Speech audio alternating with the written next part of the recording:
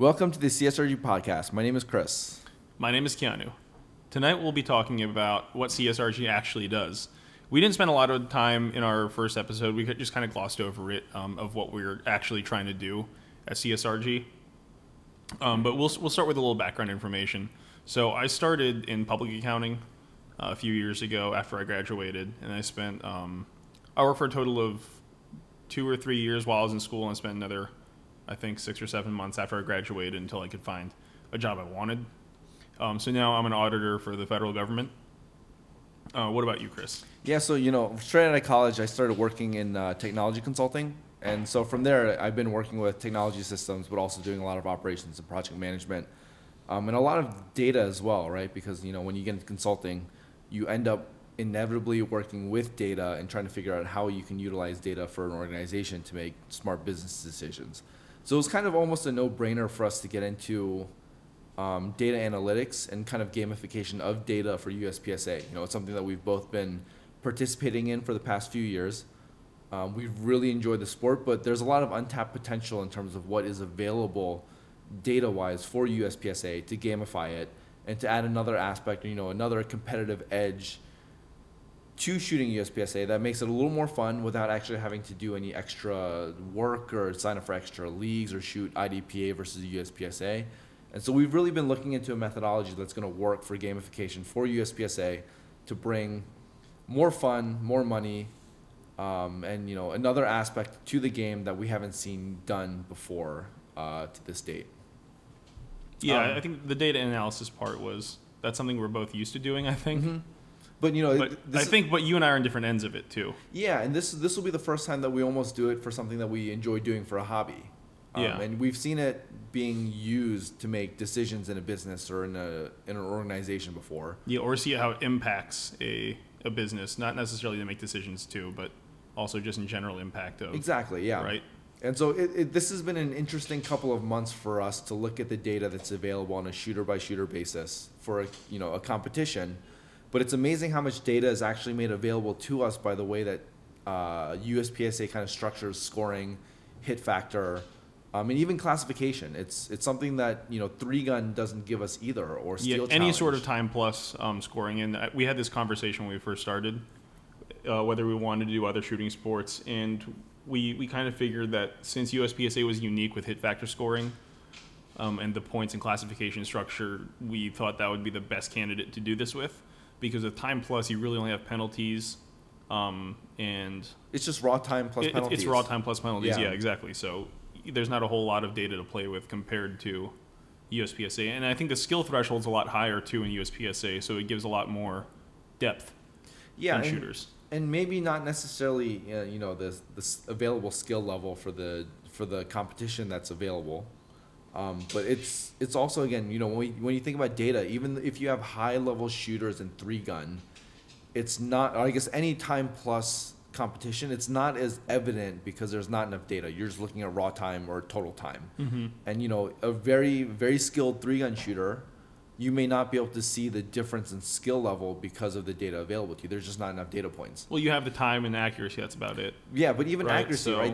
I don't think the 3-gun scores will tell you, that was just 1 alpha to the body or 2 anywhere. Yeah, so for most 3-gun games or most multi-gun, it's always 2 hits on best 2, or it's 2 hits on paper. That's it. Yeah, there aren't any scoring or anything. You only get a penalty for missing the target or not neutralizing or whatever. Exactly. So even for a high level shooter, you won't be able to tell how good their hits were, whether it was just 1 hit in the alpha or 2 anywhere.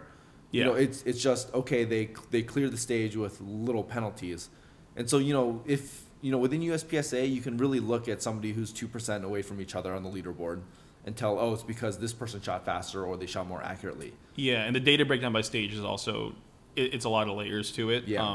So take Ben Steger, for example. He's 0 to stage at Nationals, but he still won overall by a considerable amount. Which is nuts. And we talked about this on the episode of Chris Tilley probably about a month or 2 back.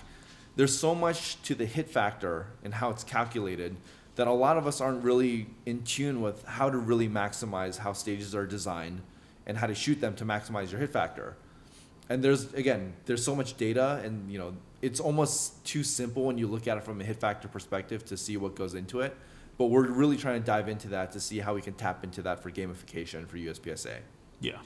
So going to I guess the main point of gamification is that we're looking to establish ELOs on both the local and the area/section level. But going to gamification and ELO, Kenny, do you kind of want to go through the methodology in terms of what we're looking at this point in time? Yeah, so right now this is just for the local matches. I think as we go to bigger matches, we might have to change the methodology a little bit. But basically, so our scoring, our ELO points are derived from ultimately 3 factors, and then we add a normalizer to it. So it's 4, but really from the match itself, it's 3, and that would be the division placement. So that's your percentage. In your percentage placement in the division. So let's say you shot second place at 98%. So we divide that by 10. So you just get 9.8 points for that match. And then we have a participation multiplier. So for every shooter, it just compounds the multiplier. So as the division gets bigger, you're going to have a greater multiplier, and that's going to be the biggest multiplier we're using. So we want to reward bigger matches and matches with more participation, or at least divisions with more participation. So that way, we're trying to keep the relevant.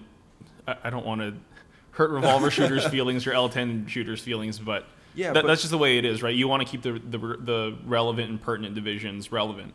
Yeah, and I guess we'll talk about this later, but we want to talk about long-term goals. We want to bring money back into the sport. Yeah.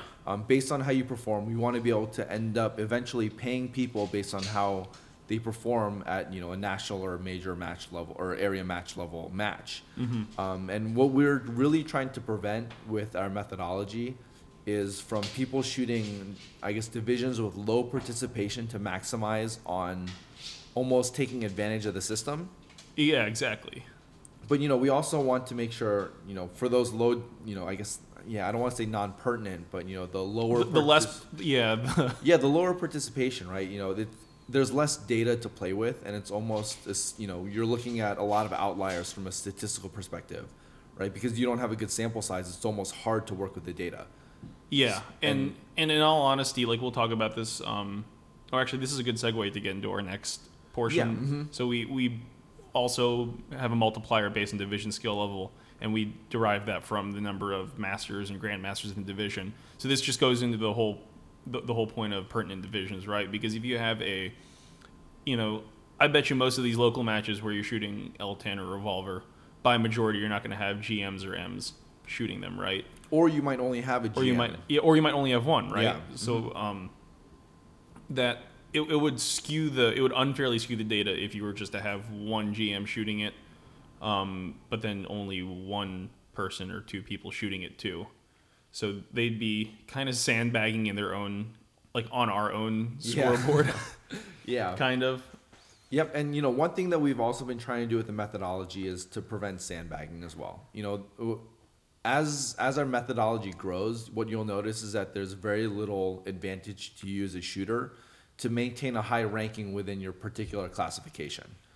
And you can find out more about this, if you check out our Facebook or you check out some of the documents that are available right now.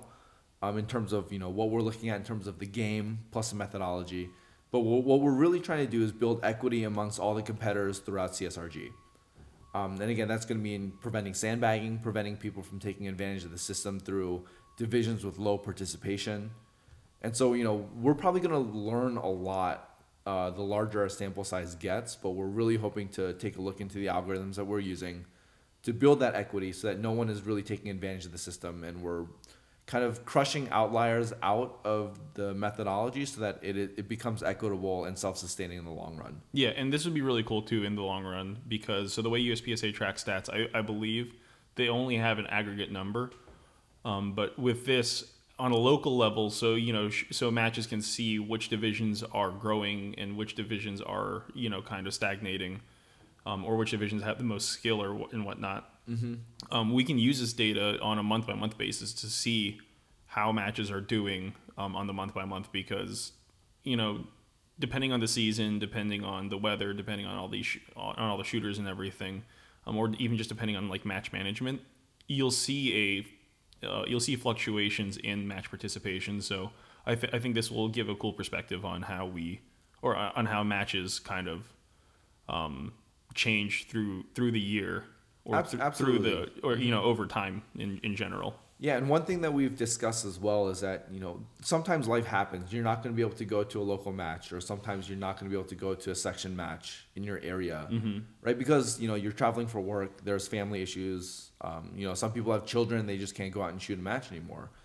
So we're building in normalizers for, matches missed, but we're also trying to build a decay model where if you're not shooting, I wouldn't say it was decay. It's more of a stagnation. Kind of, yeah. So it's decay in practical terms, though, because as you're not shooting, people are shooting.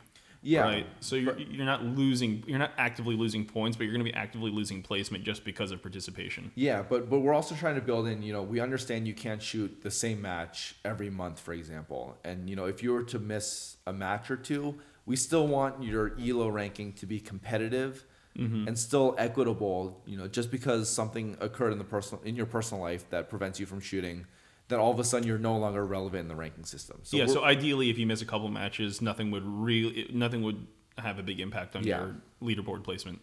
But as we go down this journey for the two of us, as we build out this methodology, we'll see corrections and we'll make them when we see outliers or we see things that aren't equitable to certain circumstances. Yeah. Oh, since we're talking about this now, I think we should just plug it. If you want to see the stats and the leaderboard, and then you want to see a one-pager of like us showing what we're trying to do, we'll have a methodology. I have the sheet. I just need to get it posted up. But if you want to go to shadowhawkdefense.com, shadowhawkdefense.com, and you click on the CSRG tab. We're working with them. They're a local USPSA match. We've been working with them over the last few months to try and get this pushed out. Click on the CSRG tab, and then you'll be able to see your current ranking now. We're only doing this at one match, kind of as a beta test too. Yeah, just to see how it runs, and we're going to need to tweak the methodology and everything as time goes on. Yeah, and again, we right now for CSRG, in the area that we live in, Shadowhawk is really probably the most diverse match we see.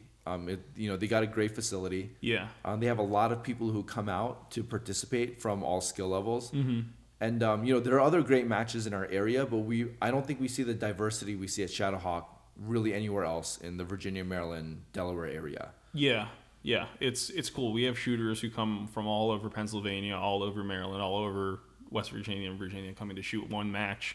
So there end up being like 120 people at a single match, which is absurd for level one. Especially because they do run Saturday plus Sunday relay, and so it gives the people a lot of opportunities to shoot. And so we really, we love the club personally shooting USPSA. Yeah, we love the people who run it, and the diversity of data points that we get from it really has, I guess, identified them as the club to work with to beta test this. But I guess this is a good way also for us to segue into local matches, right? Right now, I guess from the short term, we want to be able to run our ELO plus methodology at the local club level and just at the club level and not necessarily at a local aggregate level per se. Yeah, and there was when Shadowhawk first announced the earlier this week of what we were doing and made it publicly available, I got a good bit of feedback from a few people saying how it would be cool to have a network of shooters or network of clubs for each individual shooter, and it would create an area ranking or a section ranking or something like that. And Chris and I talked about, and we talked about this early on too, when we were first starting, because it's a cool idea on paper, but the only issue is, like we were saying, realistically it would work best and probably only work in Area 8 and maybe Area 7. At a state level, it might work better. At a section level, it might work better. Mm-hmm. But right now, if people are saying area clubs, that's too much. Right. And there's too much location difference. And like, even if you think about, Area 8, for example, we've got a handful of local indoor clubs. And I feel like right now, if we were to run it as a network of local matches, there just aren't enough commonality between variables between the matches to make it equitable. You may have somebody who lives in the Maryland Peninsula, for example, who can only travel to a Yeah, certain on the number eastern of or matches. western shore. Yeah. Yeah, They realistically in where we live, they have 3 USPSA matches that they can go to. That's within a reasonable driving distance. Yeah, and the way that the algorithm is based right now is that it also rewards you for placing well in a division with a lot of heat, with a lot of GMs, a lot of masters. And sometimes you just can't get that. And so for all of a sudden you're just at a disadvantage because of where you live, because of where where you're situated, and we don't want that. Yeah, and we also have a lot of shooters who, maybe not in our area, but I think by majority, most of the country, is shooters that who will shoot maybe just 1 to 2 clubs a month, at like maybe 2 clubs at most, or people who are lucky to shoot one match a month, right? So, like I said, it might work for Area 8 just because our area is particularly abundant in matches.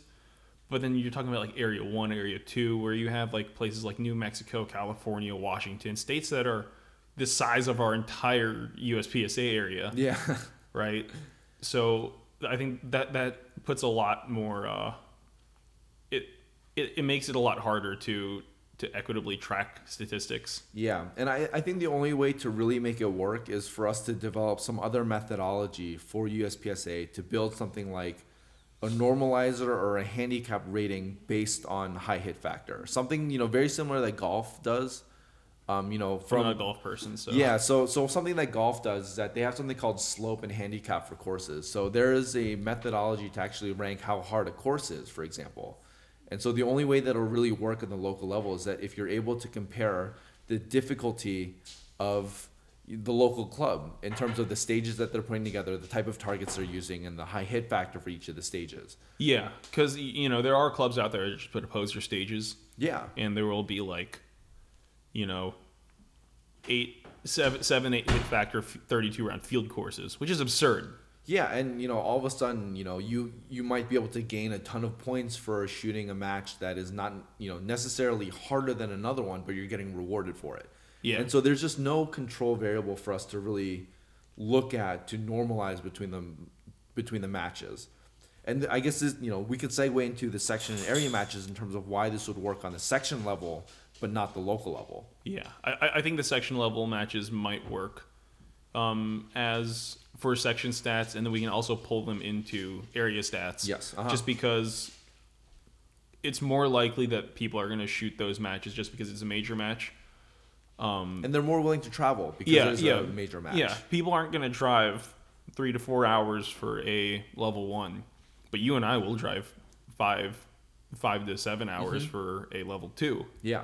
And I think a lot of shooters are on the same boat, at least the ones who do want to compete on a higher level. And I think that is a lot of people in USPSA now, if registration nightmares are any indication of it. So I think pulling them out of Delmarva for our section, taking all the Delmarva major matches and everything, and then you can have that as a section leaderboard, and then if you have enough participation, right? Because then we go into the geography again. Yeah. Because Delmarva section is right next to the Mid-Atlantic section. It's not hard for us to go shoot Mid-Atlantic section matches. Yeah. It's hard for people in Arizona to shoot matches in middle of California. So I think that might be something we're going to have to consider too in the future. Yeah. So maybe section matches, keeping them, and then if we'll have to find a way to determine whether we want to kind of normalize section matches to pull into area matches. Yeah. Or pull into the area stats. Yep. And, we're still a very new startup as well. As most of you guys know, we really just started in April. So we're really focused on Area 8 at the moment just because that's where we are residents of and we compete in that area. Yeah. But, right now a lot of our methodology is being based around Area 8, but we will, continue to learn and grow as we branch out and as we get larger. And, if people find the methodology, appealing and they want to participate in it, we were going to learn from those areas where they will have different variables than what we have to deal with here. But, talking about the gamification though, right? The one thing that we haven't talked about yet is nationals. IPSC nationals plus USPSA nationals. Yeah. This one's a little tougher though, right? Because this is just a single match Yeah. out of the year, right? It's not like you have 3 matches that lead up to nationals. People are shooting their section matches, their area matches, and then all of a sudden, boom, nationals. Yep. Even then, like there are some nationals, or are there area matches after nationals? Maybe I think area. Yeah, well, I mean, like for example, Virginia State's going to be after nationals this year. There was at least one major match last year that was after nationals. Yeah. I don't remember which one it was, but yeah, like there are a bunch of other matches that go from different areas that come after nationals too. Like we're shooting 2 majors this year that come after nationals. Yeah. Mm-hmm. But so this one might be a little tougher. But the cool thing about nationals is usually the competitor pool at the top level is generally pretty, I guess, consistent in most of the divisions. The big names we see are usually always shooting nationals. But another cool thing is that we see a lot of people from the IPSC regions coming to shoot nationals as well. Mm-hmm. So then all of a sudden we have stat points, or I guess data points, to compare U.S. shooters to international IPSC shooters. You can rank top competitors in the USA for ELO points, and then you can also compare them to IPSC shooters. So there's a lot of data points that we get to play with. But I think the coolest thing about nationals for us from a data perspective is almost, I want to say fantasy USPSA, but almost forecasting who the winners are going to be, or how people are going to place from your area at nationals. Yeah, so I think we were talking about that with a lot of the shooters who end up shooting well at area matches tend to shoot nationals too, like you were saying. And I think a lot of the high overall winners, like we're talking people like Vlieger, like Cody Baker, JJ. They shoot a lot of area matches too, mm-hmm. and Max will shoot a lot of area matches as well. So I think we might reasonably have enough data to pull out of all of the area matches to kind of, like you said, we could maybe predict and derive some potential winners. I think the only outlier would be Ben, because Ben doesn't shoot a lot of matches. He teaches full time, but he practices a lot. Yeah, but that almost makes it more exciting, right? Because you've got your, I guess from a statistics perspective, you've got people you see, people with visibility. Exactly, and then all of a sudden you'll have wild cards, right? Like I don't know how much Christian Seiler's been shooting recently since he's gone to college for he shot a good bit of majors. But like let's say for example, all of a sudden he kind of drops out from the area scene to focus on studies and whatnot, but he's still practicing, and all of a sudden in nationals, he's almost a wild card. Ben will also be a wild card because he's not shooting majors or like area matches as much, for example. Mm-hmm. Yeah. And so that's going to create some more excitement in terms of what we're forecasting. With good data points as well from the area matches, you can also run really cool database games like team-based competition. You could pair up a top 5 shooter in division with a top 16, top 25, top 40 shooter.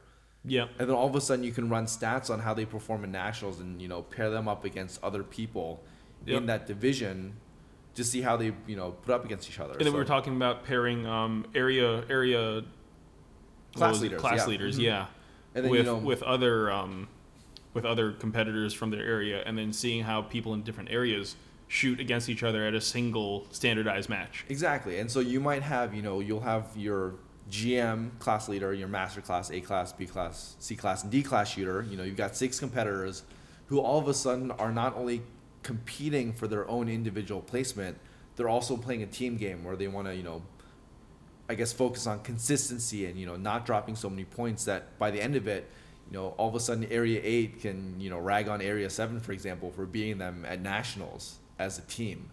You can have jerseys that are for particular, area teams, for example. Yeah. And there's just a lot you can do with the data, and we just have only started tapping into the potential that we have available to us in the sport. Yeah, I think there's a lot of lost potential in just data manipulation, because mm-hmm. that was the whole point of what we're trying to do, right? Yeah. I think all the data and all the information that gets input into practice score and into USPSA is really underappreciated. Yeah. I think people stand a lot to gain just by looking a little closer. Yeah. And, there's a lot of IT guys in the sport as well. It's almost... Dude, I'm pretty sure, like, 70% of all gun owners are IT people. Yeah, and like, and not only just IT people, they're kind of like IT nerds. They're they're into it. Yeah. And it's actually a point of, I guess, contention. Well, not necessarily contention, but you've got your tactical guys who just don't like getting beat by IT nerds at USPSA matches. Yeah, we don't have a lot of Timmies in the sport though. We don't. We have a lot of weird multi gunners who shoot PCC though. Yeah, that's about it. But I think appreciating USPSA scoring, you have to have that mindset of understanding data and appreciating how different, how what's the word I'm looking for? Like minute information can affect something on a bigger scale. Yeah, like who really looks at the ratio between alphas, charlies, and deltas in a match, But I see a delta, I get pissed. Well, yeah, but you're not like, oh, the winner has a ratio of let's say 85 to 15 from an alpha Charlie perspective. Yeah. Right. But that's what hit factor really is, and that's what the percentage is. And there's just so much going into the calculation for your overall score or even your division score. That's just nobody really pays attention to, because they see the cool leaderboard of oh, well, I placed first, second, third, 16th, 15th out of my division. Yeah, especially with stage values too, and how stages are weighed differently and everything. Yeah. So there's so much data that goes into a single division placement. Yeah, and this comes into big data, right? And nobody thought data analytics on Google searches, for example, would have been such a thing. But that literally drives our world now. There's no way you can get around from AdSense, from all of the, absolutely. And every ad you see is entirely based on data exactly, analytics. and it's based on yourself as a person. Like I'm pretty sure right now, when I pick up my phone, I'll get ads for data analytics because we've been talking about it, and Siri's been listening to everything we've been talking about. Well, okay, I have Siri turned off, so good thing it's just you.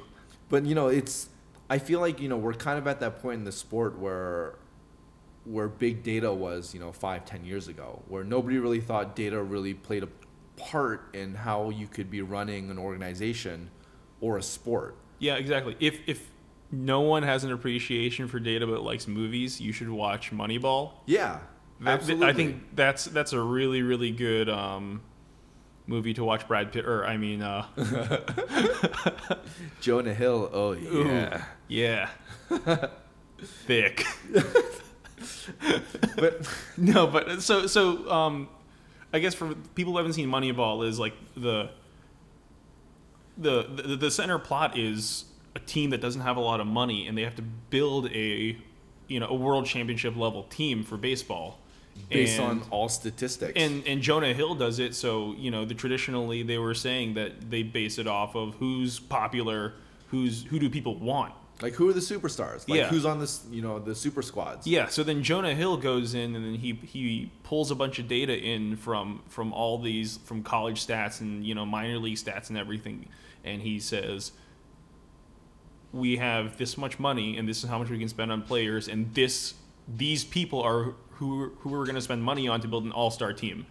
And is entirely based off of, data. Yeah. And, so I know not many people enjoy golf. I usually get a lot of flack for playing golf. Okay, we should say this. Chris really likes this whole data leaderboard ELOS thing because he played, and he's got a better understanding and has a better conceptualization of it than I do because he plays golf, or he played golf. So I played varsity golf in high school, but aside from that, I've been an avid gamer pretty much my entire life. I grew up playing consoles because of my older brother. Starting from Nintendo, all the way up to modern day PC gaming. I've played in MLG leagues when I was in college for Xbox. I've also wow, thanks, dude. But I've played a lot of games like League of Legends and even World of Warcraft. There was a lot of this elo stat tracking where you're pitted up against other competitors throughout the world that you may never know. And there's an entire game based off of it. Like, you don't have to do anything extra. You're literally just participating in something that's given to you. Yep. And then all of a sudden you have rankings. You've got people who are very popular based on how well they're doing in a ranking system. I mean, like fantasy football does the exact same thing because it just takes players. They perform at a certain level, and you say, okay, this player is worth this much more because he performs at this level. Yeah. And then you build your team, and then based on that, you can pitch yourself against other teams, and Exactly. you get money for it. But the only football's weird though because it's a team sport. Exactly. At least even compared to League of Legends, right? Because League of Legends, it's a small team. It's a small Yeah. team game. Football, there are a lot of players that go into it. There are a lot more factors that go into it, which I actually think makes it cooler. It makes fantasy football even cooler. Minus the dumb rules in football. Yeah, but you have commonalities. You got the same variables, right? You've got a linebacker, Right, you're it's just pitting against scale. a linebacker, Yeah. right? Yeah, it's just scale and depth of who and what. Yeah, and for those who do play golf, right? I mean, what we're trying to do isn't necessarily a new idea. It's not necessarily groundbreaking in terms of data analytics or sports. You look at the FedEx Cup for golf, where pretty much each player, when they participate in a major tournament during the PGA Tour, like they're getting points based on how they place in a tournament because there is commonality throughout the entire game that they're playing. And I remember when we first brought up this idea of having a leaderboard, you were saying, dude, you should read about the FedEx Cup because this is exactly what we're doing. And so I guess anyone familiar with sports in general, like a major sport, is going to understand it because baseball, football, maybe not soccer sucks, but baseball, football, golf. Like even tennis, right? Tennis too, right? Like tennis. you can they'll take the data, they'll predict certain outcomes, or analysts will, and like politics will do the exact same thing, just based on the numbers and just based on outcomes, to predict an even larger outcome. So this is nothing. The only thing we're doing here is just bringing it to USPSA. Pretty much, and it's because we looked into it and we thought USPSA is fun. What can we do to make it more fun? And that's kind of how we've landed where we are today. But when we talk about long-term goals of where we want to see CSRG going, plus taking the sport, I think the first thing is bringing money back into the sport. Yeah. Well, do we want to talk about what level we want to do this at? Because I know you and I spent a lot of time talking about at the lower level, at the club level, because that's kind of USPSA's grassroots, right? Yeah. Major matches won't happen without local shooters. For the most part, and then all these clubs and all these sections need money and everything from the local people. So we were talking about, so we have class leaders right now that are posted on for Shadowhawks match. Yes. Did you want to? I think you have a better idea of what you want to do for how the payouts and everything and how ranking and everything's going to work within the class. Yeah. So I think just to touch up on it, we talked about sandbagging before, and very few people in our sport like sandbaggers. And so what? Not only sandbaggers, paper M's and paper GMs. A lot of people. So this ideally, our system is trying to eliminate them having an effect on anything. Yes. But when it comes to payout structure on a large scale, what we want to see is that when you are a class leader in your division, essentially the person who beats you by the most percentage will get paid money. If that makes sense, right? So it makes sense to me because you and I have talked about this a lot. Yeah. So let's say Keanu, right now he is currently the M class leader in limited at Shadowhawk, and so essentially if somebody beats Keanu in limited for the next match, we want to be able to pay them money for beating him.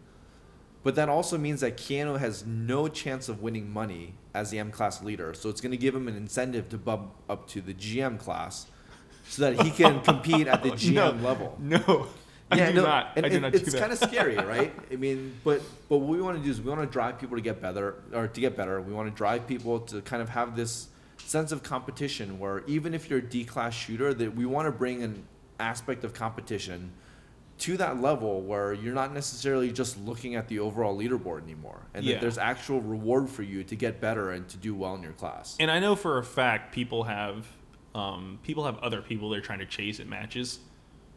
Absolutely. Like, so if you're shooting in carry optics and your carry optics, let's say A shooter, there is absolutely a carry optics M shooter who's at every single match that you're shooting for at that club or whatever that you're trying to chase and you're trying to beat. So why not get money while you exactly. So like why not chase the dragon? Exactly. But another fun thing that we'll see in our stats as we move forward is that you'll also see, for example, there is going to be an A-class shooter who's doing better than an M-class shooter on the ELO leaderboard. And that's going to be kind of cool too, because you'll see who the paper GMs and who the paper M's are, because you'll have people beating them in ranking who are lower classes than them. And, there's not, we're not necessarily going to do something to bump them down back to M class, for example, because we don't have that capability with USPSA. But those people will just no longer be competitive, and what they'll essentially be doing is just feeding points to competitors at a match. Yeah. Also, we should point out that for the class leaders, there's not a whole lot of incentive in general to stay at their level 2. Yeah. So I don't think we're necessarily thinking about payouts or anything like that. Yeah. For the class leaders, maybe I think maybe it'd be cool to have one for the longest class leader duration, how long you've held one for, right? And that's something we can easily track with the data that we have. Exactly. Yeah. So, we don't really want to reward stagnation though. We want to reward progress. Yeah. But there's a very real possibility though. Like let's say at M class, there's another competitor who's chasing Keanu, and they'll be flip flopping every other match.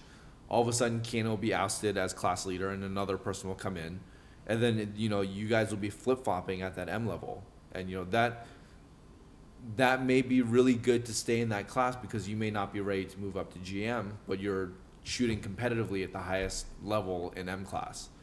And so, there's going to be different variables to it, but what we're trying to do, from a general perspective is to prevent that stagnation and to prevent people from being comfortable with where they're currently standing from an ELO perspective as well as their classification. But, we also talked about class leaders, and I think from, a long-term goal perspective is eventually we want a database that's housed online with a web portal based online as well, where you can see who your class leaders are at both, or I guess not both, but at the local level, the section/area level, and the national level. Yeah. And what we also want to do is, we want to bring in this aspect of online gaming where you're spotlighted for your performance on a front page of a high traffic website saying that you are currently the class leader at your particular club or your area or in the national level. And what this is also going to do is it's going to bring another platform for sponsors to also, be able to choose who they want to sponsor, and, another platform for them to be able to get their name out. And so I don't want to say it's another medium, but what it really is, it's just another data point for people who are looking for sponsors or people who are looking to get sponsorships. It's another platform for them to say, this is the tangible data of my performance throughout the year. It's not just a single matches data or saying, oh, I'm an M class shooter, but then in reality you don't shoot an M class level. Like this I would know. Right? It's like, this is my impact. I'm class leader at 6 different clubs in my area. I participate in all the section matches. I'm a section class leader. And then that, for people like JJ, for example, who have a lot of sponsors that he works with, it's another platform where their brand is also noticed, right? Because if we go just based solely off of national stats last year, it's not a bad stat, nationals as a whole, because of the skill pool, but I think having a larger data pool to add on with nationals really adds more. It adds more weight and value to a match result. Absolutely, yeah, right? Because in the business world, if you want to do something or if you want to ask for something, you usually need data or empirical evidence to back it up. Your resume doesn't say one thing, right? Yeah. If you want to get a job for a certain skill set, you want to say, hey, I've done these things, and this is when I've done them. This is how I've done them, right? This is a display of my skill. Yeah. So I guess you could kind of say we're kind of building like a data resume basically for your match performance, right? So you can just eventually in the future, what we want to do is we want to have, like you said, a database. You search your USPSA number, since we'll be using that as we're using that right now as our primary keys. That might have to change due to the numbers. Yeah. But eventually you'll just be able to search whatever key we're using, and then it'll show where you are in clubs on a club level, where you are in a section level, where you are in area level, where you are in a national level, all that stuff. Yeah. And maybe one day, an international On level. the global level, yeah. I'm sorry, at the airsoft level. IPSC Air, man. It's pretty cool. Whatever. I'm not going to Korea or Hong Kong anytime soon. But, and then, just to touch up on some of our hopefuls, in the next 5-10 years, if we get there, one thing we want to do is we want to be able to sponsor major matches as well. Again, I talked about this before. We want to pump money back into the sport. And, it's kind of tough to admit, USPSA is a hobby, and like a lot of hobbies, there's just no money in it because you don't have major athletic sponsors like Nike pushing for shoes or jerseys. Yeah. And so there's very little money in it as a professional shooter. So what we want to change is to be able to bring these empirical data points to say, hey, look, this is how many people your brand is reaching. Maybe we can bring money back into the sport. Are you saying we're going to become the Google of USPSA? Possibly, or we might fail completely in our endeavors, But this is kind of the fun about it. We have a passion for it. We want to do it. We want to get it out there, and we want to grow the sport like a lot of people do. Aside from sponsoring major matches, we want to be able to sponsor shooters as well. Yeah, we want to do like actual sponsorships where we actually will monetarily support the shooter. Yeah. Not only in match fees. Yeah, not only in match fees too, but we're talking about travel for, I guess like contingency programs too, kind of like what Akai and Walther do. But if we find a model that works and we're able to monetize, we're even thinking about straight up salaries for sponsored shooters. Like that'll be your. This is like way long term though. Like by the way, but this isn't something we're looking at doing in the next even like 2 years. I think like this is 5 years plus. But this is something that we've thought about, right? Yeah. Talking to Chris we're trying Tilley, to get ahead of it. Yeah. Yeah, during that podcast with Chris Tilley, he mentioned it's hard for even the pro shooters because they need to think about how to put food on the table, and how great would it be to bring USPSA to a point where it's a sport where you can actually do that while also competing. Yeah, make it the way it used to be, because like USPSA nationals in like the 90s or whatever, it would be you'd have payouts that were amounting to hundreds of thousands, if not millions of dollars, from nationals and from like area matches and everything like that. So people like Rob Latham, Doug Koenig, people like that, they put money, or like Jerry Barnhart, they put food on their table by winning matches. Yeah. And that's just how they did it. That was their bread and butter, and now it's harder for people to do that, even pro shooters, because pro shooters have to spend a lot of time and money. Or I guess they don't have to spend money, but they have to spend a lot of time away from the range, and a lot of it, behind the booth advertising and stuff like that. Yeah. And, some people might say, or, the haters might say, that's impossible. USPSA will never get enough support, or CSRG will never get enough support to, put money on the table for these competitors. But, people said the same thing about competitive gaming. But, I think back in 2014, we saw a multi-million-dollar payout for the League of Legends tournament on the world stage. Isn't Korea's entire economy based on League of Legends? Well, it's been changing, and Samsung. Well, but people will laugh at gaming and say, "Oh, you're just a nerd." But we have pro sports teams in America right now buying gaming teams. Like, I don't know if that's well known. Oh no, like I know, like if you go on MLG's website too during season ladders and everything, you can see how much money they're paying out. Yeah, and it is not it is not an inconsequential amount of money. Yeah, and I remember the first pro team, I think it was either the Spurs or the Suns. Like, they were the first ones to buy. Basketball? Yeah, they were the first people to buy a professional Overwatch team. Oh, no kidding! I didn't know that. So they own, like, they're starting to invest in e-gaming, right? And so, like, esports. Who would have thought that would have happened in our lifetime? Yeah. And so I think though it's weird for us because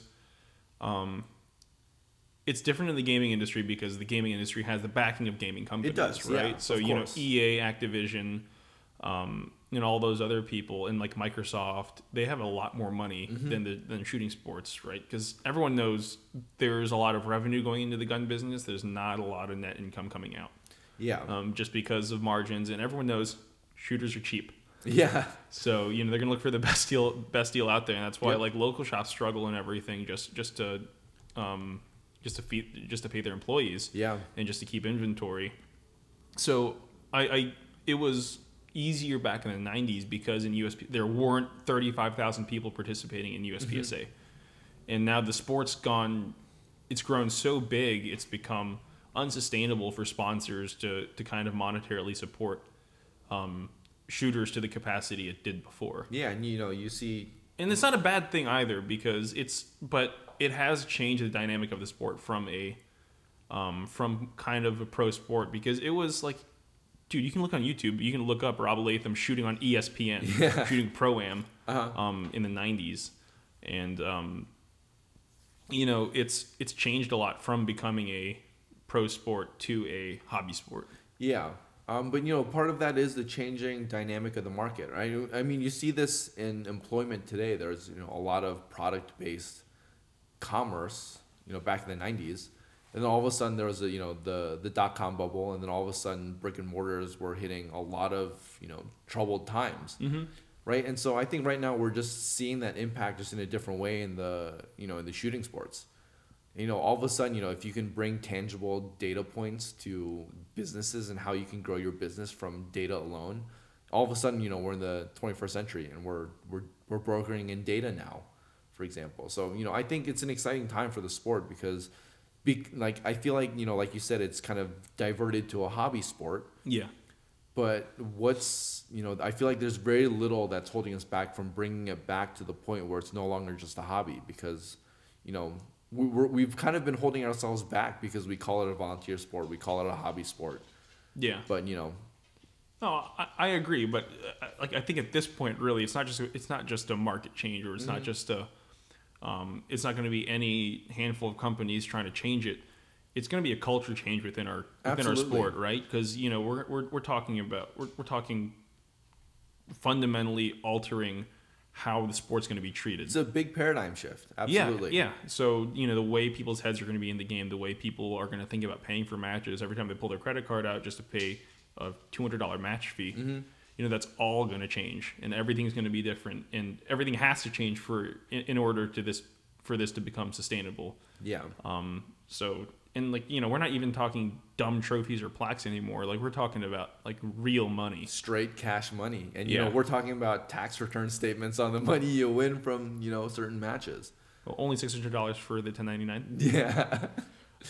Yeah, and IPSC can do this too, but I think they can only do it because of the breadth of IPSC coverage. Because it's not just Germany, it's not just Switzerland, it's not just Sweden, it's all over Europe, and it's all over the world. Absolutely. Because you have Thailand, you have Australia, you have the entire Pacific area, and even countries Kano mentioned earlier, IPSC Air. There's a lot of places where you can't own guns as a citizen, where you're still able to compete. And those matches pay money. They do, and you look at IPSC Air World Shoot. You're looking at 900 competitors shooting airsoft guns.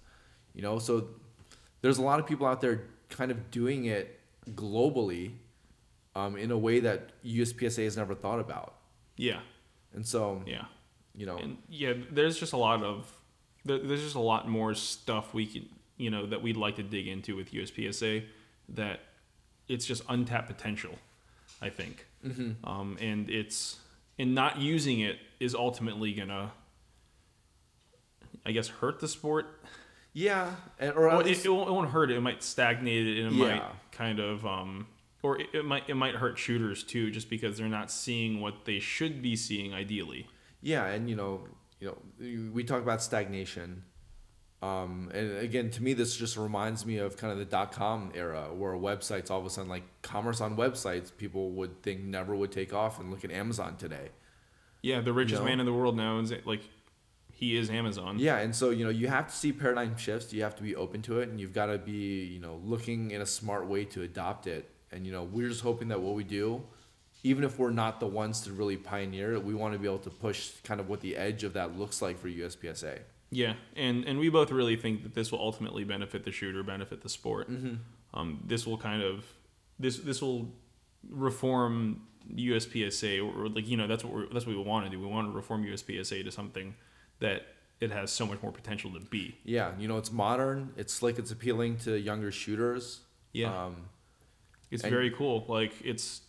I see more, when I was shooting high power, I never saw people our age shooting high power outside of me and my a couple of my friends. But USPSA has the attraction, and it has the excitement and captivity of of speed. Because it's dynamic, it's cool. Yeah. Like you look at it on camera, it's sexy. Like people are influencers because they shoot well, you know. And so what we're trying to do is we're just trying to bring that 21st century, I guess, viewpoint or perspective to it, where it's gamified, it's it's public, it's available, and all of a sudden people are getting recognized for their performance. So that's kind of ultimately what we're trying to do. Yeah. So we're really looking forward to the future. We really to are, see. yeah. Like we said, though, I think in the first year we're trying to do this, it's really just going to be, we're beta testing. We're just kind of tweaking the methodology and everything. I don't even know if we're in beta. We might be in alpha. Yeah, absolutely. And, this is just the beginning because right now we're doing everything by hand. Yeah. But eventually what we're looking at is, a full-on COTS product or something that'll help us automate this process. A real UI and a real automation. And it really shouldn't be, like we talked about, it really shouldn't be something that's out of reach at all. Just because it's just data, it's just automated data manipulation. Yeah, and maybe some machine learning built in to see if, our algorithms or our methodology is sound and it's sustainable and self-correcting. Yeah. But I feel like with the background that the two of us have, we have what it takes to get there. We just got to hustle for it, and We just need to find a developer yeah, because I shouldn't be allowed to touch computers. yeah. And what our greatest hope is that people will realize what we're trying to do is appealing, and that we'll get the support behind it so that we can really see where we can take this. Yeah, especially at the local level too. Yep. Because without local shooters, without local clubs, our sport would be nothing. Completely. Yeah. Right. So. We're really over, but I think this was something worth going over for. Yeah, and I think this is technically what our flagship episode should be because we're finally talking about what we're trying to do as a company, as a pair of shooters. Aside from all the talk about gear, about the sport, we're finally talking about what our long-term goals is as a company and what we're trying to do for the sport. Long-term goals are. Yeah. It's been 53 minutes, so it's been and time. We've been drinking. Yeah. But again, everybody, thank you for tuning in. This has been the CSRG podcast, and my name is Chris. My name is Keanu. Shoot well. We'll see you on the range.